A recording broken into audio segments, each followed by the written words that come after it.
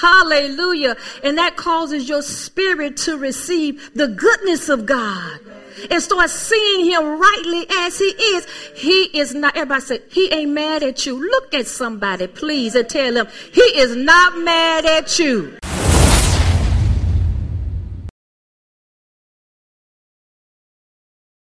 Verse 15 and 16, I'm going to read it out of the Passion Translation. 15.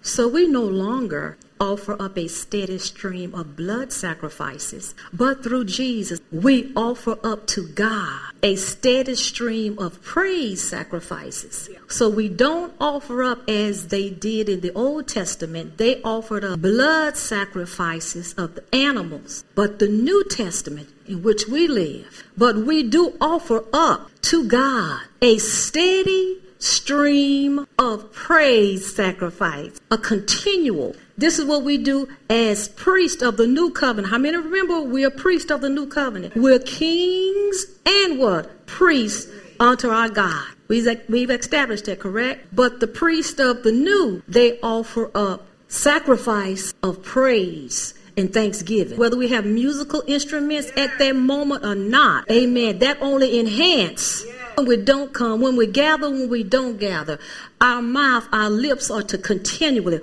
offer up thanksgiving and praise. Don't you know that keeps the demons away? When you just constantly praising and thanking God, constantly praising and thanking God. Father, I just thank you. I just praise you. The scripture says, rejoice in the Lord always. And again, I say rejoice. Everything may not be lovely or may not be going right or your way at that time. But if you continue to praise and offer up thanksgiving to God, those things in your atmosphere, those things in your life have to line up because they can't stay in the presence where praise and worship is constantly offered. Demons got to go. If there's oppression in your house, which this house or your natural house, you offer up thanksgiving and praise. The demons got to go because they cannot stand in the presence of the Almighty God. Glory to God. Hallelujah. Because his praise dispels the darkness. Thank you, Lord. And if you sense something trying to come on you, if you sense something that's not right, say, I know what to do. Look at your neighbor and say, I know what to do. Glory to God. I know what to do. I'm going to do it. Because something's going to happen. And something's going to break. Don't y'all know you got to be very bold and courageous in this day. And we haven't seen anything yet. That's why it's so important for you to be equipped. That's why it's so important for you to be fortified in truth in the word of God. Hallelujah. Because when things come and when they appear, because remember, they're always on the outside, trying to get on the inside. Amen. But you got to keep them at bay with the weapons of our warfare. And the scripture says, for the weapons of our warfare, they are not carnal. They're not natural weapons like guns. But they are mighty through God to the pulling down of strongholds. The weapons of our warfare are spiritual, like praise and worship, like prayer. Glory to God. They will pull down the opposing forces that will come against your mind. Have you ever had the devil to come against your mind with his lies and his thoughts? The scripture says he is the accuser of the brother. Look at your neighbor and say, recognize where it's coming from. It ain't God. It ain't God. He is the accuser of the brethren. And you got to recognize and say, Satan, you are a lie. That's coming from you. Cast you down, I'll pull you down in the name of Jesus. You got to go. If it's not edifying God, those thoughts have to go. How many of you know you got to pull them down with the words of your mouth? We will offer up to God a steady stream of praise sacrifices. These are, it says, a steady stream of praise sacrifices. These are the lambs, Lambs. We offer from our lips that celebrate his name. I'm reading out of the Passion Translation, and he's letting you know the sacrifice of praise. You don't bring a natural lamb into the presence of God or the gathering place, but you bring sacrifice of praise. The fruit of your lips is your type of a lamb. Glory to God, because we still offer up something to God. And we got to remember that you have to open up your mouth and offer up praise and thanksgiving. And it's by faith. And sometimes it's not by feeling. Sometimes you have the feeling to praise and sometimes you won't. The Lord said there's a breakthrough in the thank you. By the Spirit of God, the Lord said there is a breakthrough in the thank you. You can say, I need a breakthrough right in here. I need a breakthrough. I need a breakthrough. Well, you know what to do. Thank you. Lord, I just thank you. I just thank you.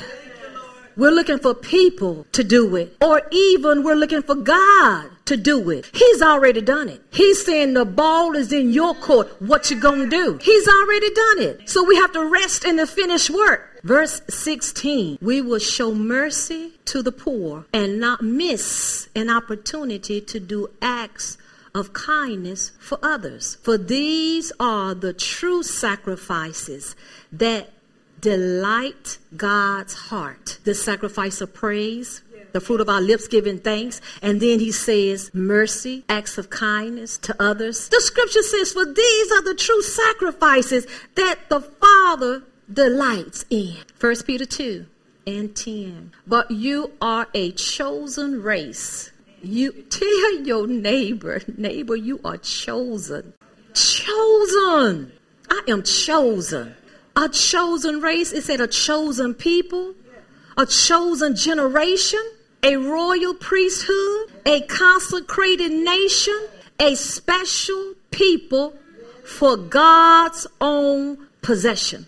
Glory to God. Chosen by God for God, so that you may proclaim the excellencies, the wonderful deeds and virtues and perfections of him who called you. He says you are called out, who he has called out of dark. We're called out of darkness. We ain't in the darkness no more. Y'all better come on. We was in darkness, but now we're in the light. And you know what's happening? The darkness is trying to get in. Everybody say, but no, I'm not going backwards. I'm moving forward. Have called us out of darkness into what? His marvelous, he said marvelous, amplified, marvelous light. Verse 10, once you were not a people at all. Meaning you weren't thinking about God. You were all about yourself. Going your own way. How many you were? Doing your own thing. But now. Glory to God. But right now, you are God's people. Once you had not received mercy, but now you have received mercy. Do you know what the mercy of God is? Jesus is the mercy of God. He said once you hadn't received mercy, because in the old covenant, the Old Testament, when they messed up, when they were in disobedience, judgment came quick. There was no mercy. They was a goner. Y'all, we got a better deal. And we ought to be shouting and praising, hooping and hollering, glory to God, that we receive the mercy of God for our slips, our shortcomings. Mercy is God's compassion toward us when we don't even deserve it. Oh, give thanks to the Lord. If you can't do anything but just give thanks, because he's good. And his mercy endures. His mercies are new every morning. For the Lord is good. If you just say that all day or just all, and that causes your spirit to receive the goodness of God and start seeing him rightly as he is not, everybody say, he ain't mad at you. Look at somebody, please, and tell them, he is not mad at you. Let me say it again. Let me say it again so you can hear me. Everybody say the devil is a liar. He is not mad, upset. Do you know how much so many times we or even I will beat ourselves up? Something you didn't do, you should have done, or something you said you shouldn't have, and you didn't obey God, and yang, yang, yang. Has he ever come to you like that? You ain't nothing. If you were a Christian, you wouldn't have did this. You wouldn't have said that. You wouldn't have acted like that. Blang, blang, blang. Because of his mercy and his compassion. All we had to do is receive it by faith.